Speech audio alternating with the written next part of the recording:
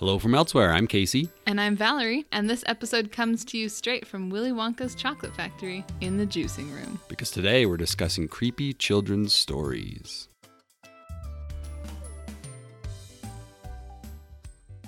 Rococo, Rococo, Rococo, Rococo. I have Rococo by the Arcade Fire stuck in my head. Love that song. Probably, It yes. reminds me of our dating years. Well, I was going to say it's in my head. Year? We didn't even date for more than 1 year. Because it's in my head because it's about children and they're singing this song and they don't know what word they're using. Oh, and that's right. creepy. So that's probably why it's in my head. Fitting. You know what's also creepy? The fact that most businesses that we drive by, they can't be real things. Like today I was driving and I saw there was a big sign and it said Gunnarsson Professional Center. What does that mean? What's a professional center? Like a professional center for what? And I feel like I see businesses that are like that all the time. Oh, yes. I don't know if it's just a Utah thing. Our Maybe. economy is booming, and we get a lot of startups here. And True. they just all have weird names. That mean nothing. You drive past and you're like, Regency, and you're like, okay, but what does Regency do? Well, and the worst thing about Gunnarsson Professional Center is it doesn't exist. It was just on this corner, and it was just an empty lot, but there was a big sign that said Gunnarsson Professional Center. But there's no building for it. Like it was going to come up? Or it's not there. Or there's an evil villain's lair underneath the ground, but he forgot to build the building on top of it. He ran out of money. That's why he needs to rob the bank, so he has enough money to Build the lair. build the fake building on top of the lair. Right. He ran out of money building the sign that just says Gunnarsson Professional Center. And that's his cover. Yeah, exactly. Now, I'm going to be really serious here Okay. and logical and lame and say that a professional center is probably just they're going to build a building that professionals can rent office space in, like doctors and chiropractors and optometrists. Oh, interesting. Yeah, it could be. You're so smart. My first thought is evil villain. Well, that's way cooler than thinking about an optometrist. So who really wins here? The villainous optometrist. Yes. Best of both worlds. Casey, I have a very important question for you. Okay. What slang or trend makes you feel really old? Because we're going to talk about children stories today, and I don't feel like a child anymore. Sometimes I do. But I consider myself a child until something I come across and I'm like, oh, I feel really old. I don't know. And you work in the schools, so you probably feel this even more than I do. Well, yeah, but I'm going to go back before I worked at a school. And this isn't really a trend, but I was working when I worked at the Lego store, and we had little stations where people could build their own minifigures. Right. And you give them an accessory. And one of the accessories was a record. And a kid was like, "What's this?" And I said, and he was fairly young, like probably, I don't know, second or third grade, maybe even younger, kindergarten. I don't remember. It was a while ago. But the point was I gave him, or he asked me, what's this? And I said, that's a record. They were big and they're kind of like giant CDs. And that started to make me feel old having to explain that. But then the kid's dad said, he doesn't know what CDs are. Yes. So then I felt really old. Our children with their worlds of MP3. Everything's digital. Everything's but that digital. baffled me that he didn't Even know what a CD is. know what a CD was. Like it's one, like I understand it if he doesn't know what a record That's fair enough. is. But Tape, you don't expect children to know about, no, because tapes aren't tapes. making a comeback like vinyl is. Right. So, well, like vinyl did. It's been a while, but I don't know that's a trend, but that made me feel pretty sad.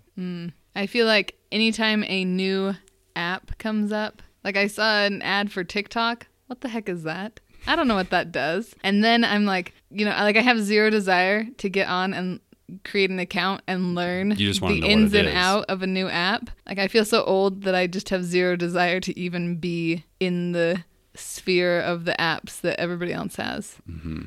Like Snapchat, TikTok. I don't even know what all the other ones are out there. Yeah, Snapchat I tried for a day and I was lost and I gave up like an See? old Like an man. old man. We're So not when- even that old, but We're not, but when technology gets away from you, and it moves so fast these Yeah. days that it's really just like I can't even pretend to try and keep up with it. Yeah, but even when I was young, I was never big into trying to keep up with technology. I don't know, like I just didn't care that much. It's It's the language that the youths use that I'm lost on. Mm. Like I came to yeet way too late. I don't even know what that means. See, you're older than I am. What's a visco? What is that? Oh, a visco girl? Yeah, what's a visco girl? I heard that term the first time like literally a week ago. Yeah, somebody said that and I was like, I have no clue what that means. It has something to do with those hydro water bottle things. What? I don't know. What's a hydro water bottle? Well, those special water bottles that like keep your water cold forever. Not like the ones that keep your water cold for a long time, but like forever. Those are a thing. Yeah, you wanted one of the like the flask, the hydro flask or whatever they're called. Right. Okay. But they're somehow connected to visco girls? Really? I don't know. That's a weird correlation. Somebody explain this to us. I don't know what the word visco means. We could be swearing right now and not know it. True. Except it's visco. They say it that way, but it's just spelled VSCO.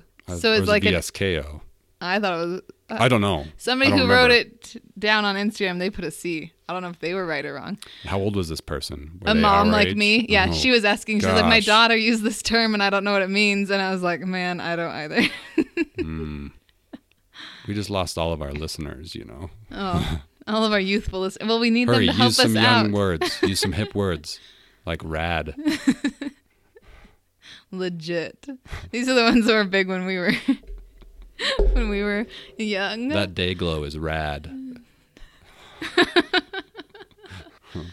We're creepy. That's what this is. Yeah. We are the creepy adults who no longer understand the youths these days. But we're going to talk about them anyway. We're going to talk about children's stories that were terrifying to us then and now. Things that hold up on a high creepy level, whether intentionally or unintentionally. Or stuff that's really old and creepy. Because everything that's old is creepy, as we've just established. Everything that's old is creepy. And not just 30 plus years old like us. I just made you 30, but that's not true. 29 years old plus, but I'm talking hundreds of years old. The farther back you get, the creepier it is. Mm-hmm. Well, there was definitely a whole era of scary story type. I don't know if you call them scary story, but you think about like the Bronte sisters and their writings and Mary Shelley's Frankenstein and kind of this resurgence of creepy stories. But those weren't really for kids, though. No, they were not. Well, where do you want to start? Do we want to start with old and just move forward in time? Let's do it. So I was doing some research about, I'm always interested in genre and where genres start. And so there was this Frenchman who looks very French if you look up his pictures. He was around in the 1600s, named Charles Perrault. Is that how you'd pronounce that? French expert? Yes. Resident French expert of Hello from Elsewhere, Valerie. Frenchman, Charles Perrault. He was basically the father of the fairy tale as a genre in a lot of ways. And this was interesting. 100 years before the Brothers Grimm. We're going to talk a bunch about the Brothers Grimm in a bit. But 100 years before that, he was writing he was collecting fairy tales and folk tales just like the Brothers Grimm were. But he wasn't writing it under the impression that these were for kids. Children's literature wasn't a thing yet. It was just kind of for whoever wanted to read it, probably mostly for adults. So while his take on Cinderella and Sleeping Beauty were creepy, they weren't necessarily for kids. So that's not really what we're talking about. But we jump ahead a bit to the Brothers Grimm about 100 years later, and their collection was literally called Kinder und Hausmärchen. Does that sound German? Did I say that right, do you think? I think German, you need to be more guttural. Resident German expert, Valerie. You're giving me too many titles. Okay. I'll never remember them all. Which it translates to children's and household tales. So it was meant for kids, and they were... I didn't know kinder. Yeah, kindergarten. Kinder eggs. Before we talk about specific stories of the Brothers Grimm, why are these old stories so creepy? I think part of it is that they were big into moral tales where you scare the child to death into being good, respectful, telling the truth, and they told them in the most terrifying ways possible. Like even simple tales, you think about The Boy Who Cried Wolf. The kid gets eaten at the end. Right. By the wolf because nobody came because he told a lie too many times. What's scary about that is as you're a kid, some of those stories you don't really think of as scary, but then as you're an adult, you're like, I'm not going to tell that story to my child. Why did my parents tell me that story? Because you weren't telling the truth, and you needed to be taught that wolves will come to get you. Yeah. We also have to remember that child psychology was not a thing, and society just considered for a long time children as just little adults. Like there was no study of child development for a long time, and realizing that they are vastly different developmentally from adults. And so I think people didn't really care or think about, hey, how is this really creepy story going to affect the child, the children's. So yeah, I think that's part of it. So which of the Brothers Grimm stories were some of your favorite? We did a bit of research. Well, and I was focusing on ones that I'd never heard of or that are less common. And I read a couple that are common but are vastly different from the Disney versions that we read or see. Well, do you want to do those ones first? Sure. Yours? I just looked up a couple. So Sleeping Beauty, not all that different of a story, except that instead of being asleep, like the whole castle gets put under the spell when Sleeping Beauty pricks her finger. Instead of being asleep for like a day or a week, whatever is portrayed in the movie, they are asleep for 100 years. And people have kind of forgotten about this castle in a lot of ways, except that occasionally princes will hear the tales of a beautiful princess and they want to go and, wake her up. And so they have to get through all the thistles and they end up dying all over the brambles all the time. Like they never make it through. So there's just dead people all over around the outside of this castle. So that's nice. Well, that makes me think of like Beauty and the Beast, because they're sort of transformed for a long time in Beauty and the Beast, right? I don't know if it's that long, but... More than like one winter. Mm-hmm. The movie kind of portrays a few weekends, a few months, I mean. Yeah, so I think there's a relation there between the two stories, maybe. Yeah. I don't know, though. Who knows? Somebody knows. We need a resident expert on children's fairy tales. Beauty and the Beast is a French story, so yes, you, as our resident French expert of Hello from Elsewhere. That falls under me? Yeah, that falls under the purview of your job role. That is to know my all French literature and French language needs of the podcast. And I'm here for Star Wars needs, and that's it. Okay, then. Yeah. Now wait. You also have Anne of Green Gables under that umbrella. Not because it's French, but because you keep bringing up the Cuthberts. So there's a non-creepy children's story. Go read that one. Just a plug. We can make it creepy somehow. I mean, sad. She was an orphan, but they kind of skim over all that. I feel like the newer Anne with an E series is definitely darker than the books. Are there wolves? Not that I have seen. Brambles. I watched the first few episodes, but I haven't seen all of them, so I don't know. I couldn't decide as I was watching them. I was like, do I like this different version of it, the stories that I love, or not? No, that's a Netflix show, right? It's on Netflix. It's a Canadian BBC. I'm just hoping for some sort of crossover. Like if they want to just do a prequel for Stranger Things and all the stuff that happened before, why not just bring Anne of Green Gables into it? I'm so confused. What are you talking about? Anne of Green Gables has nothing to do with Stranger Things. But it will. They're like centuries apart. Yeah, how are they going to connect the two? It's a prequel. Like, a super prequel? Like Anne's the first one to discover the Upside Down. You are grasping at straws. Maybe. Anyways.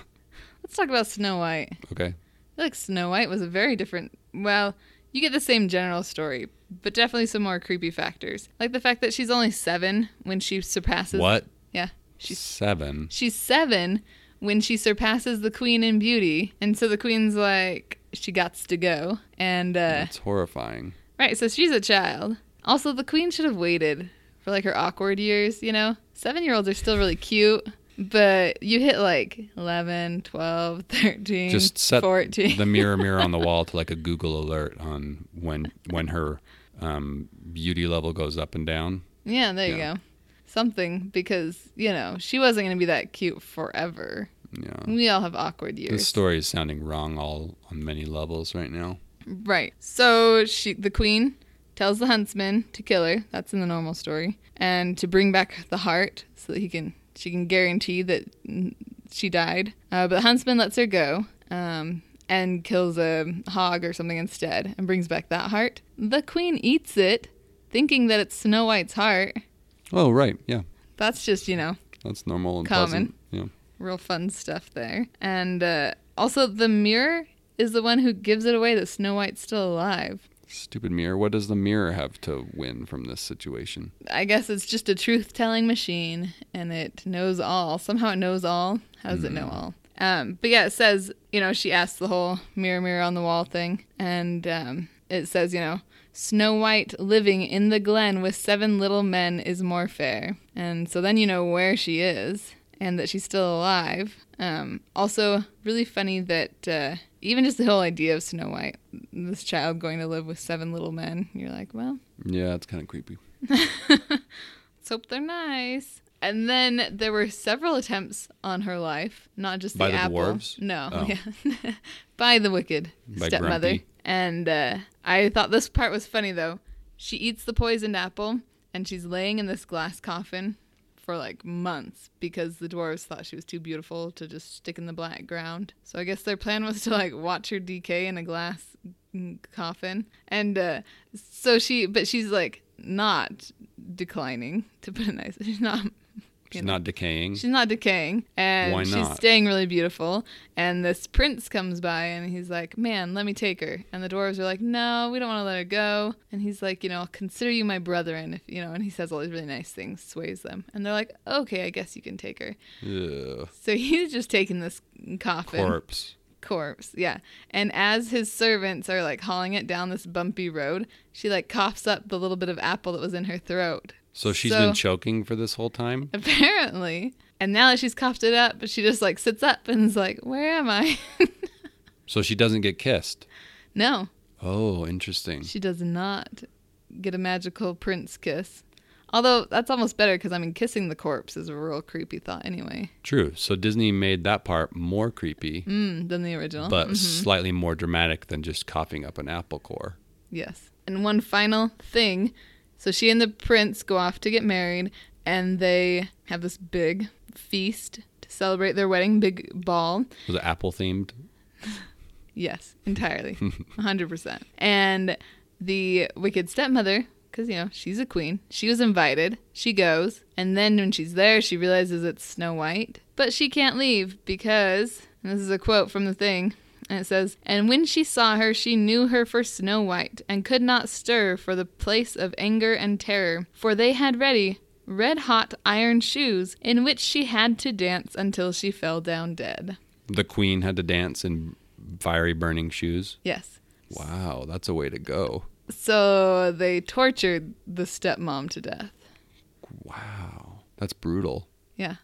I'm finding that most of these Grimm's story tales end in some sort of pointless pain and Pointless death pain and really torture. gruesome death.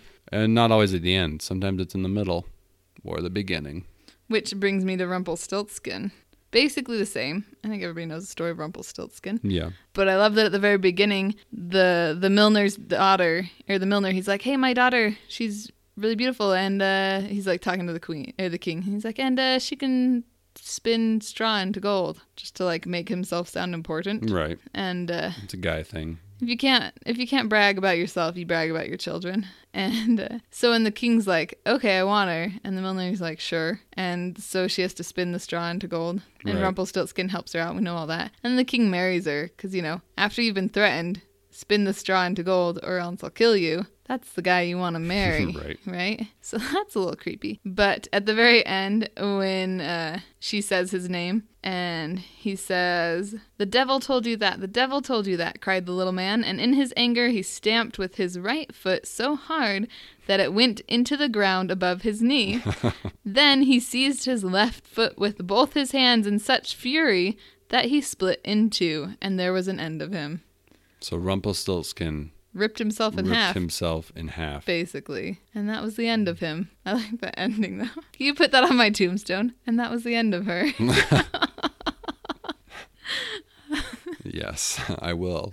Put that on your tombstone. Me and Rump were good pals. Went out the same way. And that was the end of them. I hope you don't go out that way. I hope not, too. Sounds terrible. Also, I don't think I have the strength to rip myself in half. Let's just, strange little man, that Rumpelstiltskin. That's his superpowers, is he can turn straw into gold, and he can rip himself in half. Yeah, That's talk it. about creepy. Yeah.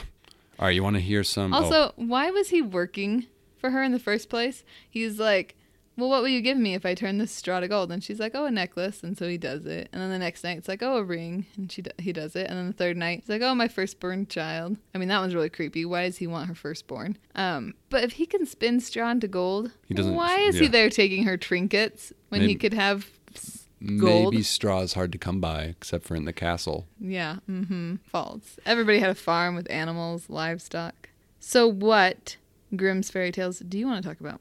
I have everyone's favorite Grimm story tale: the mouse, the bird, and the sausage. Oh yeah, That's your favorite one, right? and I know everything About about the this anthropomorphic sausage cook.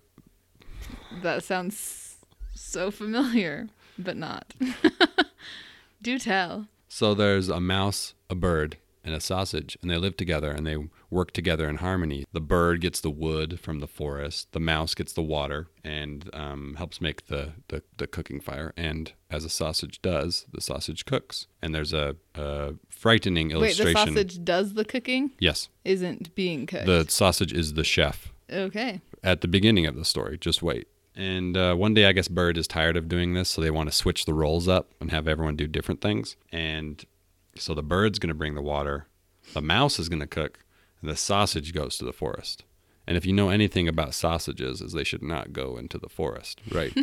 I assume they would attract a few creatures to them. So Bird gets worried because Sausage hasn't come home, and he goes out and realizes dog has eaten sausage, as dog does. And the dog says, "No, I didn't eat sausage. The sausage was carrying some forged letters." What? Yeah, that's the story. And, well, that's not the end of the story, but that's what some forged letters, right? I don't know why you're so confused. This is your favorite story, but Why would dog care that he's carrying forged letters? because everyone knows forged letters is punishable by death. So dog ate the sausage because he was carrying forged letters. Okay. And so Bird, distraught, goes home and tells Mouse, and they're sad about it. But they have to go on without anthropomorphic sausage in his apron and chef's hat. And Whatever will they do? and so the mouse starts to cook, and he starts to imitate sausage, and he rolls himself around in some like spices, I guess, and then burns to death. And and Bird was on its way home, and it comes back and it can't find Mouse, and so Bird's all alone. And then there's a fire, their house is on fire. So Bird goes to the well to get some water, but Bird falls in the well. So they have now all died? So Bird drowns. Uh-huh. The end. That's it. What's That's the point of this story? The lesson is don't take your sausages outside because they will get accused of forged letters. And don't let mice cook in the kitchen because They're full of sausage does it diseases. better. Sausage is just a better cook. Even though there's a creepy illustration by Walter Crane with the sausage, and sausage has like a face. And I'm sorry, but it looks really... a little bit phallic, and it's just, yeah. It totally does. That's a creepy picture. Yeah. He looks like a slug trying to cook. So that one's some pretty food. good. There's this other one by Robert Anning Bell. Sausage has feet in this one. He's not like slithering around like the Walter Crane. I think I prefer the Walter Crane one because it just, I'll have to post a picture of it. Yes. It's so horrendous and fabulous all at the same time. But he's wearing an apron, so he knows what he's doing. Yeah, clearly. He should not and have the gone chef's outside. hat.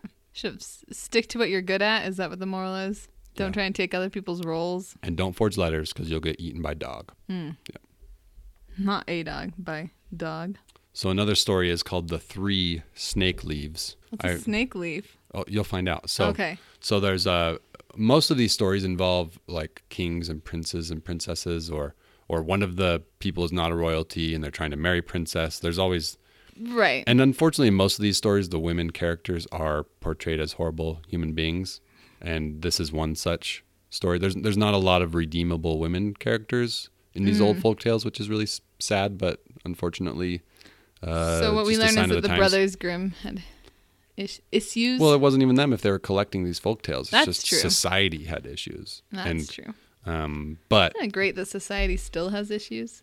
we're a little bit better when you read some of these stories. We're like, okay, we're at least a little bit better at telling stories. Not perfect representation is. We're still hoping for better representation, I've but seen some weird stories. I mean, yeah. I don't feel like it's that far stretched to have a sausage cooking. People would watch movies about that today. Well, true. I'm talking about in terms of through the lens of women in fiction. Yeah, specifically saying we've grown a lot since then. Yeah. Fair enough. But anyway, so the three snake leaves, there's this man who wants to marry the princess.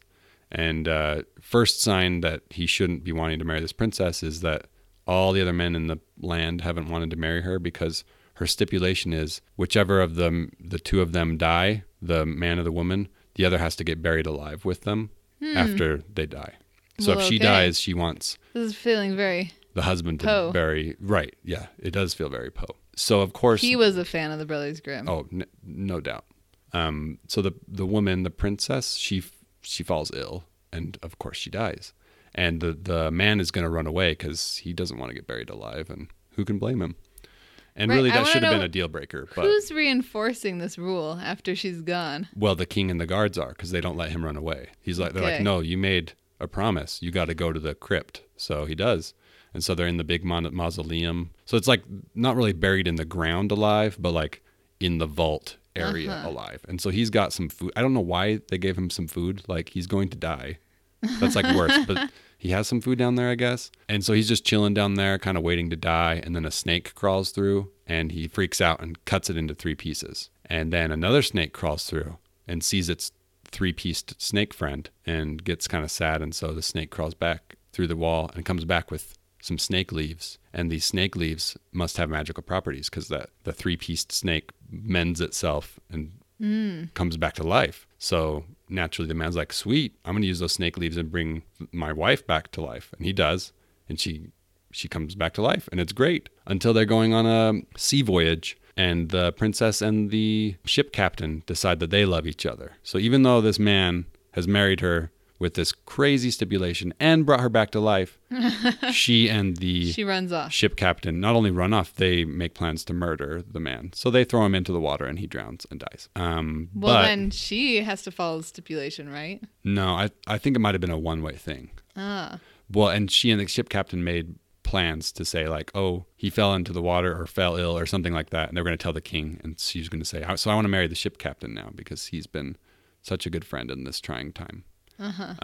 But one of the servants rose after the prince's body and he's got some of the snake leaves. So he revives the prince. And so somehow through the magic of this servant's rowing, they get back to the kingdom before the big boat gets back.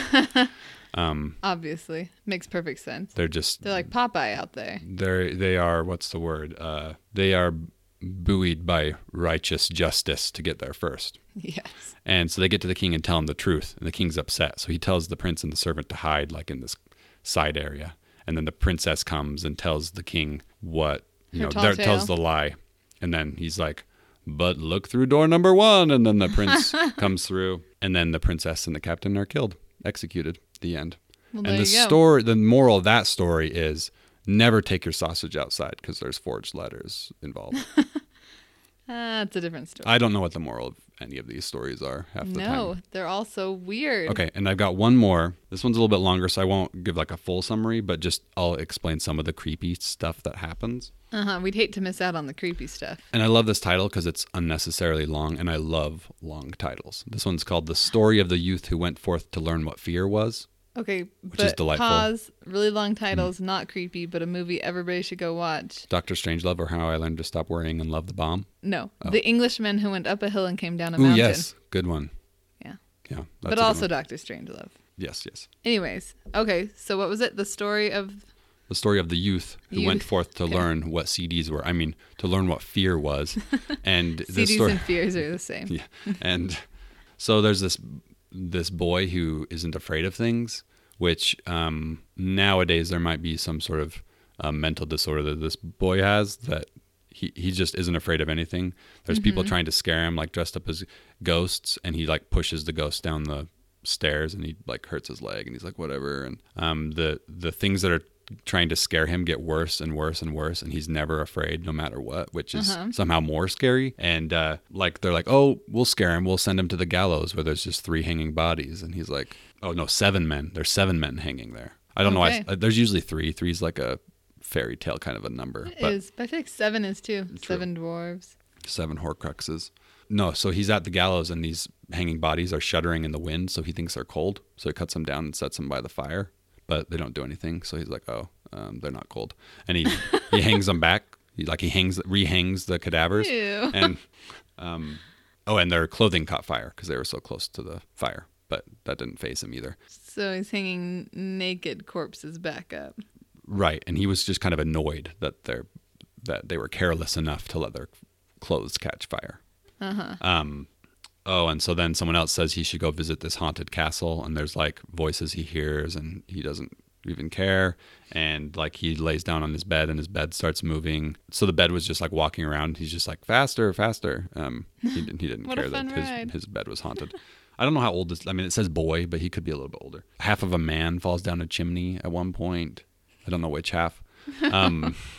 Well, yeah, because the boy. Is our intention to give all of our listeners nightmares? The boy was like, he's not fazed by it, and he shouts up the chimney that, you know, the other half. He's waiting for the other half to fall. No, naturally. Like, where's the other half? You know, you wait for the other boot to fall. You wait for They the start- other half of the man to They start bowling with human skulls. fall. For some reason, the bowling with human skulls just made me think of Tom and Ray Fiennes. What's his name? The smell guy. What are you Sorry. talking about? The smell guy. Sorry, you have to be in my head. This made me think of Parks and Rec with Tom Oh. Haverford and the guy who creates all the scents. I like that you said Ray Fiennes. Well, no, because I was gonna say Ray Feinstein. Find something. I know, but that's I know Lord that's true. Voldemort. I know, who but is what's not his the name? man who smells because he has a snake nose, or maybe he smells better. Dennis Feinstein. Dennis Feinstein. There we go. I like Ray Fiennes as like I'm picturing Voldemort with like a perfumery. perfume. It Yeah, sounds exactly. really. I was gonna say delightful, but I can't say that word anymore. I've already used it once. I think I have a 1 episode limit for delightful.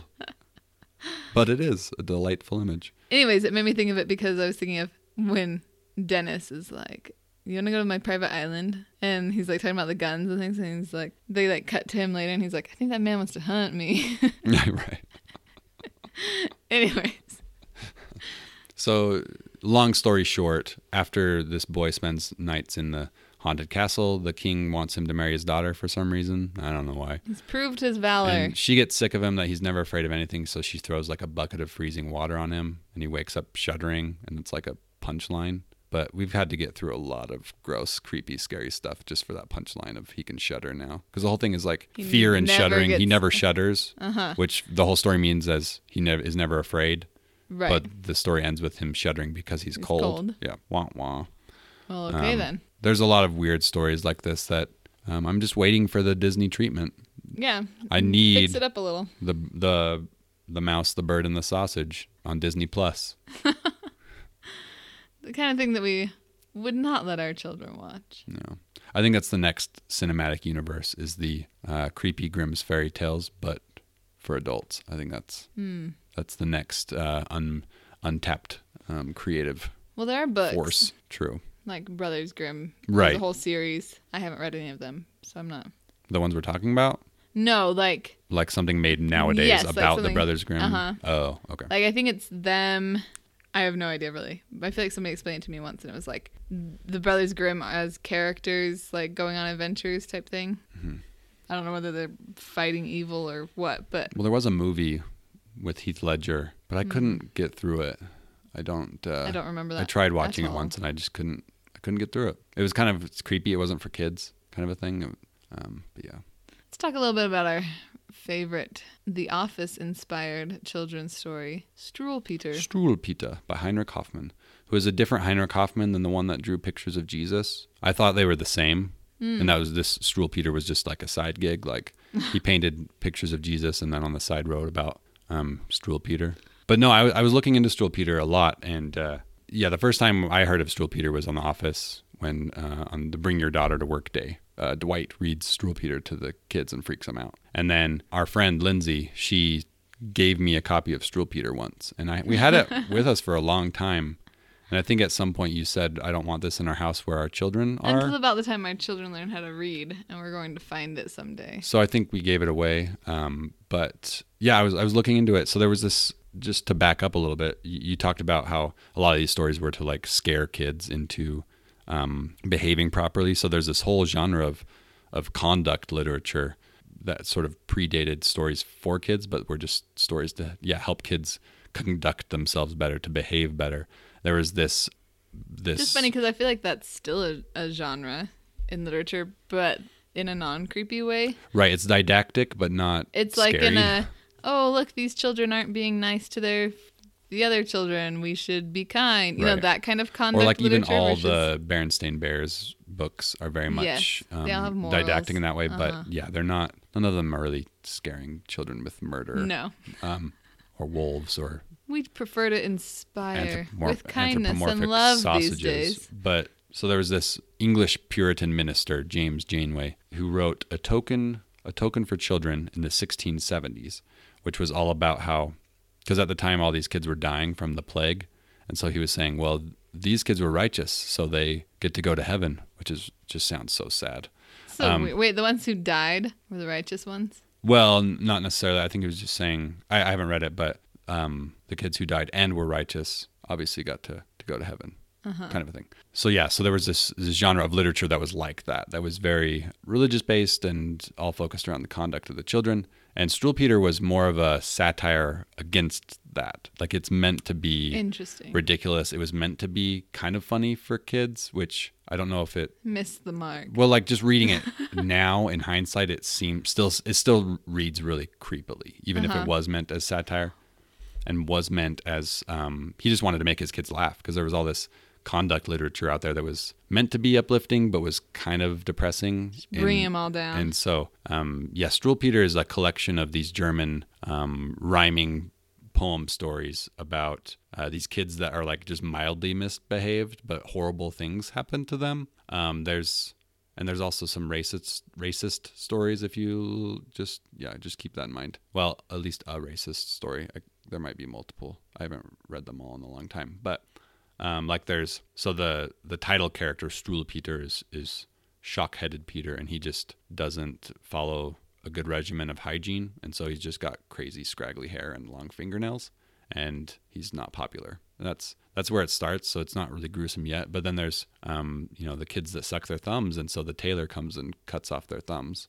That's the one I think that's shared in the office. And then, one of my favorites is the dreadful story of Harriet and the matches, where Harriet keeps playing with matches, and then the cats are all telling her, "Hey, stop playing with matches. It's gonna hurt you're gonna hurt yourself." I don't think of cats as monitors of moral behavior. Yeah, in Germany they are. Okay. And so naturally Harriet bursts into flames, and the cats sort of cry over her ashes with just her boots left. And by the way, this is illustrated, so let me scroll down for you, Valerie. Oh man. And they're crying over her ashes, being like, we kind of told you so. Why are there yellow plumes of smoke coming up from her ashes? Because she was a witch. I was gonna say, I don't know why it's yellow. Is it yellow smoke? Maybe gray color was expensive. That doesn't make sense. The story of Augustus, who would not have any soup. I'm convinced that this is where Roald Dahl got his idea for Augustus Gloop. Because it's German. Yeah. And these pictures are horrifying. It's just a kid slowly wasting away because he won't eat soup. Look at him. He starts off quite... rotund. Yeah. And gradually gets skinnier and skinnier because he won't eat his soup. He's like a stick man at the end there. The penultimate picture of him is a stick man. The final is a image of his tombstone with a bowl of soup next to it. He should have eaten his soup. Lots of parents try that out on their kids. You'll die if you don't eat your soup? No, just you'll be Augustus. This is dinner, and if they don't eat it for dinner, then they get it for breakfast the next day, and if they don't eat it for breakfast, that's still lunch later, until eventually the child gives in and eats the food. I'm not quite so severe. So our children are picky and get away with a lot of not eating of foods. For whatever reason, when we were talking about this, I was reminded of all I could remember was something about the Irish famine and a story about children and satire. Oh, A Modest Proposal. Yes. Yeah. I'm glad you remembered it. Oh, I love that story. I had to look it back up. I was like, what was that? I didn't realize that it was written by Jonathan Swift of Gulliver's Travel fame. Which is itself a satire or a political commentary. I'm not super familiar with Gulliver's Travel. Like, I know the story, but like what it's trying to say, I'm not sure of. And I don't even remember the whole thing. I just remember it talking about, like, they printed it as like a pamphlet. Right. And, like, sent it out. I mean, it's supposed to be a satire, but it's talking about, a modest proposal for preventing the children of poor people from being a burden to their parents or country, and for making them beneficial to the public. And so it's talking about how much that by, these people who are so poor, and everybody had kind of been complaining, well, there's, nothing to eat. And so many people were like, there's food, just, figure it out kind of a thing. Right. Like, they weren't really caring about the people who are poor. So his whole thing is talking about how the impoverished Irish, might ease their burdens by just selling their children as food to rich gentlemen and ladies, and then you could have something to eat other than potatoes. Yep, that's creepy. Yeah, very creepy satire there, Mr. Swift. I mean, he had good intentions. Well, yeah, I mean, it was satire. But It was yes. meant to be. It was meant to be ridiculous. So that one's a little different, but for whatever reason, that one came to mind when we were talking about Struwelpeter stories. Let's move forward a few more years. Yeah, let's do it. Some of the first intentional, maybe the first intentional for children stories, Alice in Wonderland. That creeps you out. Well, yes, but Alice in Wonderland was written by Carroll. What's his first name? Lewis, yeah. Lewis Carroll. And it was written for like a friend's daughter or something, and her name was Alice. So it was written for children specifically. Specifically Alice. And the story is creepy, but also maybe I'm blinded in that because it was one of those that my mom doesn't like creepy stories or things that are just like weird, Psychedelic, too hippie. off kilter kind of tales. And Alice in Wonderland was one of those that she didn't really like us to watch. And it is very weird. I mean, nobody is helpful down there. It's terrifying. You can't even find good directions. There's all kinds of food that if you eat, you grow too big or too small. It's just a chaos. It's just so surreal. And as a child, I wouldn't really like surreal stuff. I don't know a lot of children that do like stuff off the wall. Was Alice in we should ask our audience, was Alice in Wonderland your favorite as a child? Maybe it was. I mean, I remember watching it a lot, but it was never like one that I was like, oh, I can't wait to watch Alice in Wonderland. Even as a child, I found it frustrating. Why is no one listening to Alice? Why is nothing working out? Why is it just chaos all the time? Sounds like the life of a child. Maybe that's Who what it means. allowed that queen to be queen? Can we jump forward a little bit more now? Yes. Move on. To some Roald Dahl. I think you love Roald Dahl. I love Roald Dahl. I'm not against Roald Dahl, but I think you're under the impression that he's not creepy. Oh, he's creepy. Okay. Not all of his are creepy, but even the ones I feel like, well, Matilda's not creepy.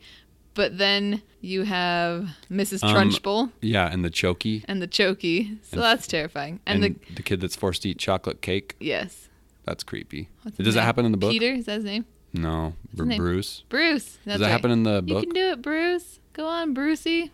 I don't remember. It's been so long since I've read the book. Did you know Roald Dahl wrote a story, wait for it, I'm coming full circle, called The Gremlins? Really? Yeah, he wrote The Gremlins, which were about creepy gremlins because there was this folk tale that airplanes that crashed were due to the gremlins. And which is where that Twilight Zone episode comes from, like there's something on the wing, the famous William Shatner thing, and there was gremlins on the wing. But Steven Spielberg, who produced the Gremlins movie, it was sort of inspired by those earlier Gremlins stories, like Roald Dahl's The Gremlins. So you have Roald Dahl to thank for your nightmares. Jeez. Does that mean he's not allowed to be one of my favorite children's literature authors anymore? No, I think he inspired my nightmares. No, but I think Roald Dahl was a horrible human being. I think I mentioned that before on the podcast. It's a drastic thing to say. That's fair. I need evidence. I don't remember what. It's one of those things where I was like, I don't want to read more into this. I'm just gonna because he's not like one of my favorite authors, so it doesn't really affect me one way or the other. But yeah, I'll just leave that there. If you're interested, look more into Roald Dahl's life. I shouldn't say horrible human being. I don't know what I don't remember what I had read. But can we talk about The Witches, which is the most terrifying children's story of all time? And who had the idea to turn that into a movie? Which is the book's scary. The movie is nightmare fuel.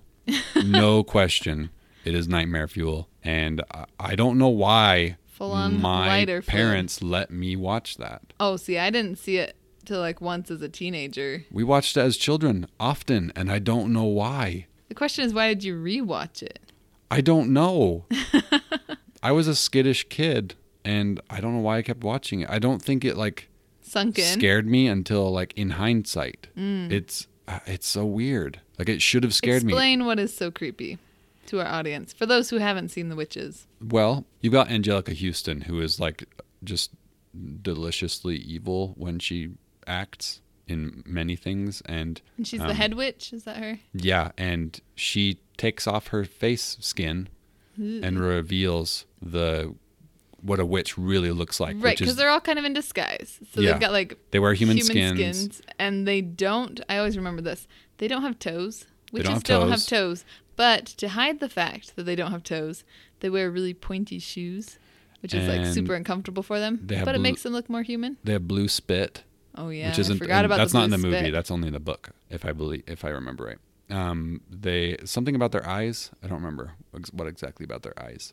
Children stink to them. Yes, it smells so horrendous. They often lure children with candy, much like the child catcher in Chitty Chitty Bang Bang, which I need to apologize. I scared some people with my child catcher voice a few episodes ago. I got a few people that told me that I gave them nightmares. That you were the nightmare fuel? Yeah, so we're going to skip over Chitty Chitty Bang Bang, but just remember it is scary and it is a children's story. But yeah, in the Witches movie, the scene where she pulls off her skin face mask, which you can find on YouTube. I do, and I don't want to go watch it. Just watch it. It's really scary, and there's children getting turned into mice and falling into soup, and Mr. Bean almost eating them, and Oh right, he like works at the hotel, huh? yeah, Mr. Bean, Rowan Atkinson is in that movie.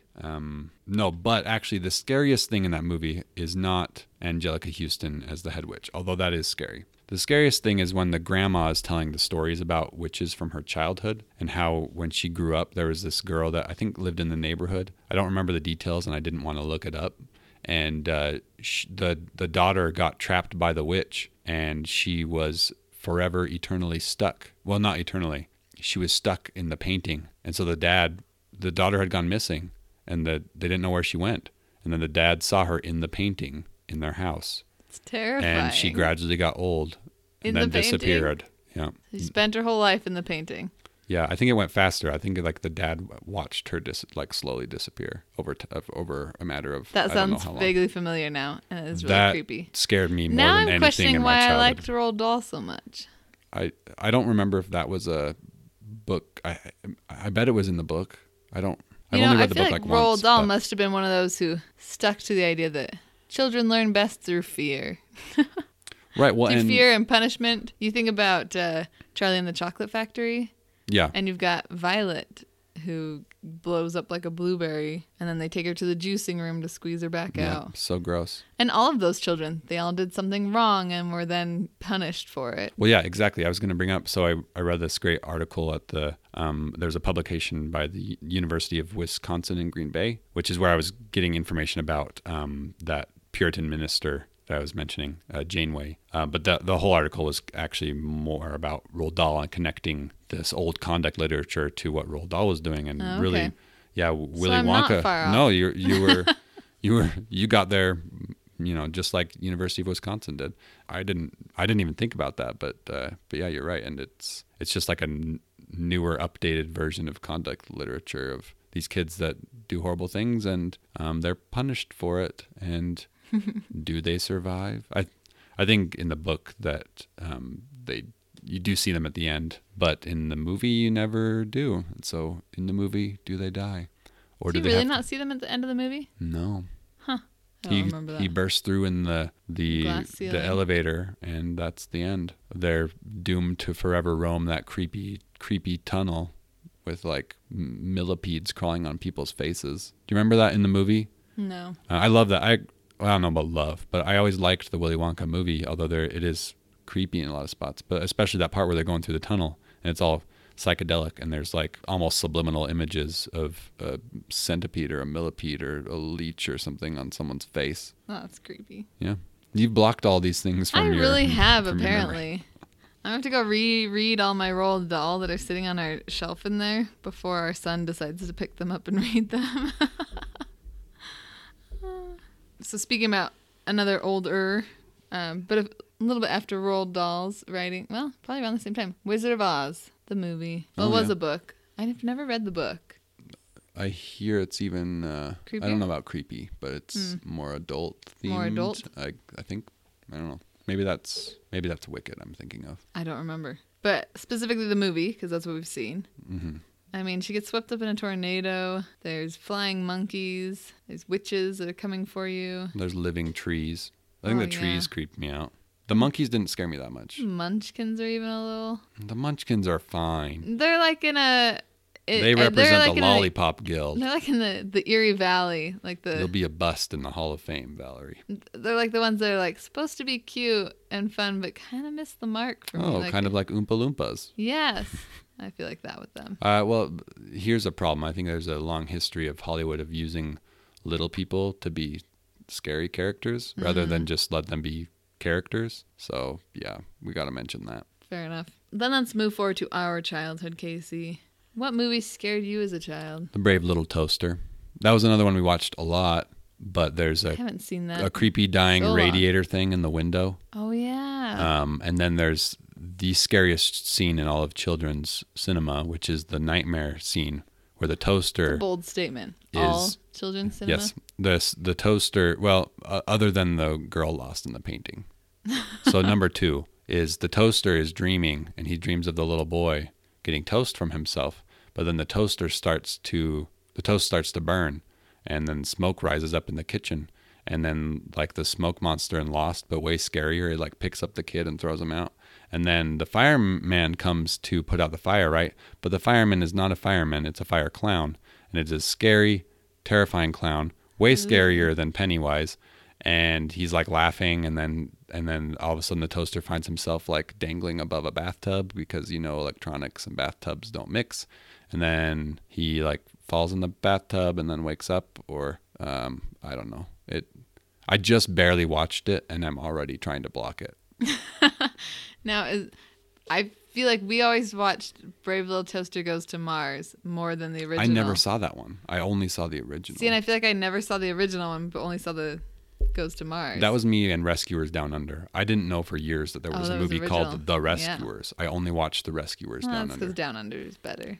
Ooh, this is a fun connection. The Rescuers Down Under starts with the scene of the camera just like sweeping through Australia. And we used to always sit on a blanket like we were riding on like a magic carpet or something and flying. And then it's like going super fast through the Outback. But also The Witches starts with a similar scene where the camera is flying over, well, I don't know what it is, the Alps or some snowy mountains. And we did the same thing, but we would as kids pretend we were riding on a sled. Huh. Which is probably my favorite part of that movie, Witches, was the opening credits over the snowy mountains. And that's probably why we watched it, because, we get to pretend to be on a sled, forgetting that then everything else nightmares happens. Are ahead. Yeah. I always found Rasputin from, I totally just blanked. Rasputin from... The Russian girl. Yeah. Why did what is the name of that movie? Anastasia. Yes. That's not one I watched as a kid.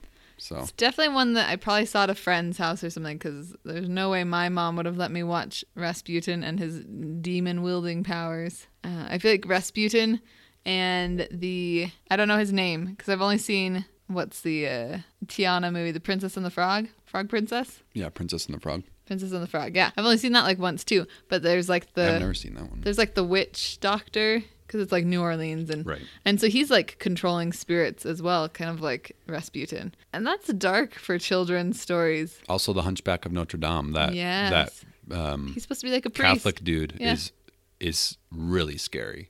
That Terrifying. Song is really scary. Yeah. But I mean, I feel like when you're talking about like demons and spirits, like that's not much of a hop, skip, and a jump to like movies about exorcism and stuff like that. And yet these are children's ones. Right. Then there are those that, I thought this was funny. I was asking my mom about, we were gathered with my family and we were talking about things that are scary, or kids shows that were scary or even unintentionally scary. And my mom was saying that she took my older sister and some friends to see The Little Mermaid in theaters. And that when Ursula comes out of the water, when she's like really giant at the end, and breaking the boats beneath her, she said that when she came out of the water, it was like a whole audience of little girls that just screamed. She was like, everyone was terrified by this giant tentacled lady coming out of the water on a giant screen. I thought that was fascinating. Ursula is terrifying. She steals the voice. She's manipulative. She is trying to control Prince Eric, marry him. Creepy. Yeah, I think that most children's movies aren't as scary now. I think they've, over the years, all the way back from those original folk tales and fairy tales, and then through that's a big gap, but through to the Disney Renaissance, and then to now, I think there's a vast change from scary to less and less scary. You think so? I mean, And is that good or bad for our children? I don't know. Yeah, for better, Should we be for scaring better them? or worse, they're less scary. And I do feel like I don't know. the movies that we tend to let our children see are ones that have some kind of a challenge in them instead of some really creepy character. But our children are, well, at least our son, he's naturally timid about scary things. Yeah, but he's scared about scary things that most kids aren't, like Situational stuff. like just drama versus Yes. like he'll watch Darth Vader, no big deal. He knows that he's the villain, and he Yeah, that's fine. But yeah, little things like for the longest time, well, when he was littler, 3, 4, he, in the movie Cars, when the big, Frank, the big combine chases him down for tractor tipping, he like would not watch that for years. It's terrifying to him. right. So if you can't even handle Frank the combine chasing them for 5 seconds, like there's no way I'm going to show him Rasputin of my childhood. Right. Or witches. Yeah. Well, nobody should see witches. That's what except for you want everyone to go watch the face pulling off scene. As an adult, go watch witches, and you'll be scared. Keep in mind that, I mean, we've said it many, many times. You and I are not scary movie people. It's true. So if you're not a scary movie person, maybe don't go watch that scene of Witches where she pulls off her face skin. But you should go watch that scene in Witches where she pulls off her face skin, just to get the full effect of what I'm talking about. Halloween's right around the weekend corner here, and you gotta scare yourself just a smidge. And then for dessert, watch the scene where the girl gets trapped in the painting. And then you can top it off with a Brave Little Toaster dream sequence. And then read some Struwelpeter as you fall asleep. He's really living it up. Can I mention one thing? Because the clown from the Brave Little Toaster reminded me. Yeah. Then there are those shows that are meant to be like for little kids and like fun, lighthearted. I don't know if you remember The Big Comfy Couch. No, I don't. It's basically like a toddler show, and it's about this family of clowns that live inside a big comfy couch, and you as an audience like go into the big comfy couch and like live in their world. So What do they say to lure the cameraman to the couch? Like, is there a phrase? I don't remember. There probably is. I don't remember. It's been so long since I've seen it. Actually, don't say it, because then they'll come. So And they'll come out of our couch. yeah, there's all kinds of things in there. So, Which is just so funny because it's one of those things where it's meant to be silly and fun and but our a adult magical brain world. makes it creepy. Yeah. Because a kid doesn't really think that way. But No. But when you're like, why are there clowns living in the couch? It's terrifying. Which reminds me of the Studio C comedy all about the couch kingdoms. Right. Those are pretty good. That's not as creepy, though. No, those aren't as creepy. Those are funnier.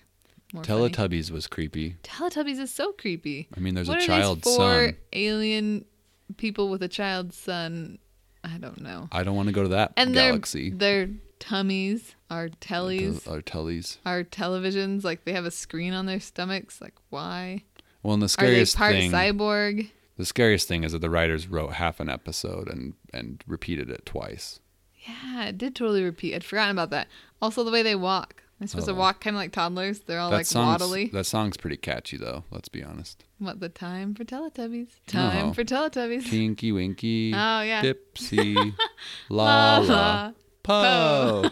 That's always back to Teletubbies. Edgar Allan Poe. Teletubbies. Or Poe Dameron. Say hello. Wow. I can't believe I remember that. Say Thanks hello for bringing that back. from elsewhere. Is that our new theme song? Yeah. Say hello from elsewhere. No, let's not. Any other things we forgot to mention? No, I'm Other creeped out favorites? enough. I know. Are we going to be able to sleep tonight? I don't know why we did this Yeah. episode. This was your idea. Why? Halloween time. It's the one time of year where even I am like, well, I'll rewatch my least favorite childhood movies that kind of creep me out. That's my level of creepiness for Halloween. Not like that year that you and your parents showed me Psycho. Why? We were engaged. It's so good. That's such a good movie. And I was like, Halloween night. We were hanging out at your parents' house. We were delivering candy.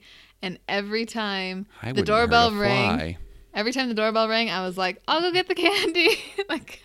That's surprising. 'Cause- What if it was Norman Bates? Because I was trying to get away from the movie. But what and if Norman deliver Bates candy to was cute little at children. the door? Why are you giving me nightmares? Sorry. Just think of a child in our paintings. That's That'll even help you feel worse. better. Ugh. We've solidly creeped ourselves out here. We hope we have creeped you too, apparently. That was our goal for We better this get out of episode. this juicing room because it's really, Sticky? yeah. Well, there's not a lot of room in here and they're rolling Violet in, so we got to get out. But before we end the episode, Valerie, we have a big announcement. Yes. Valeria's podcast. Valeria's podcast. Valeria's not that other word I was going to say. But You're so mean to the audience. I know, it's just becoming a running thing. So, but no, yeah, we have a big announcement. So November is the month that we started this podcast, November 2018. So this year, November 2019, will be our 1-year podcast anniversary. Woohoo! We're very glad to still be doing this. That's pretty impressive for a creative project of mine. To be Not honest. just still doing it, but still enjoying it. Still enjoying it. We have a few listeners out there, which is fun, and We have a million more ideas that we want to talk about. right, and Every time we think, oh, what are we going to talk about next? And then we look at our list and we're like, oh, we can It's talk pretty about big this or that or this. right. Yeah, so our announcement is nothing's really going away. We're still going to do our bi-weekly every 2-week episode that we love doing, and that's going to be the exact same, but we want to add some more content for you, our faithful listeners. So we are going to start doing some interview episodes. Very excited about that. Yeah, Casey and I will take turns interviewing people. Yeah. People with podcasts, authors that we know, just some fun things that we're excited about. Yeah, just some creative people that we want to That's a good way talk to put to. it. Creative people. Yeah, so I've been wanting to have other people on the podcast for a while, but also that gives me a lot of social anxiety. And we have had one person on the podcast long ago when we first started. My cousin Beth was kind enough to join us as a linguist for our arrival episode. I'm very Such a good episode. proud of that episode, content-wise, but it took a lot out of me.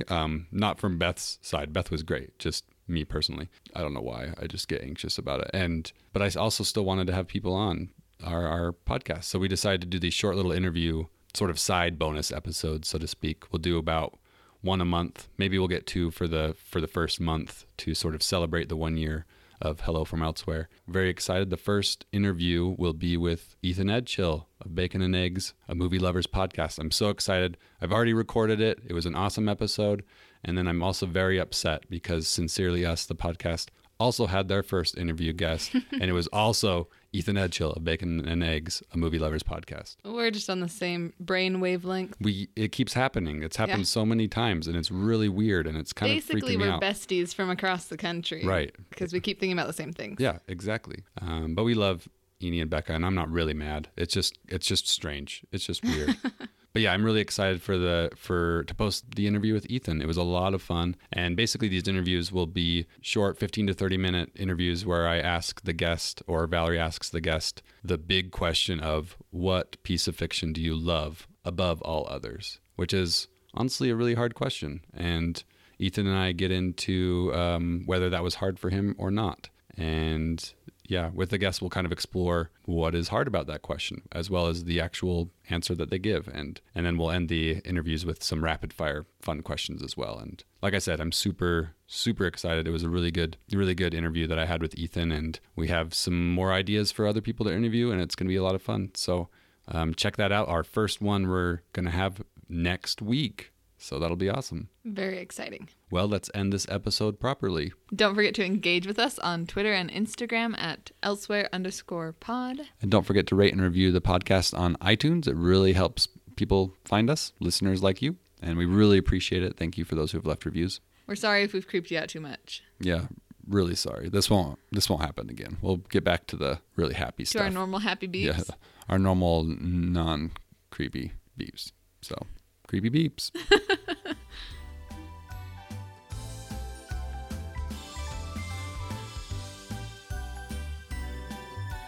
Po!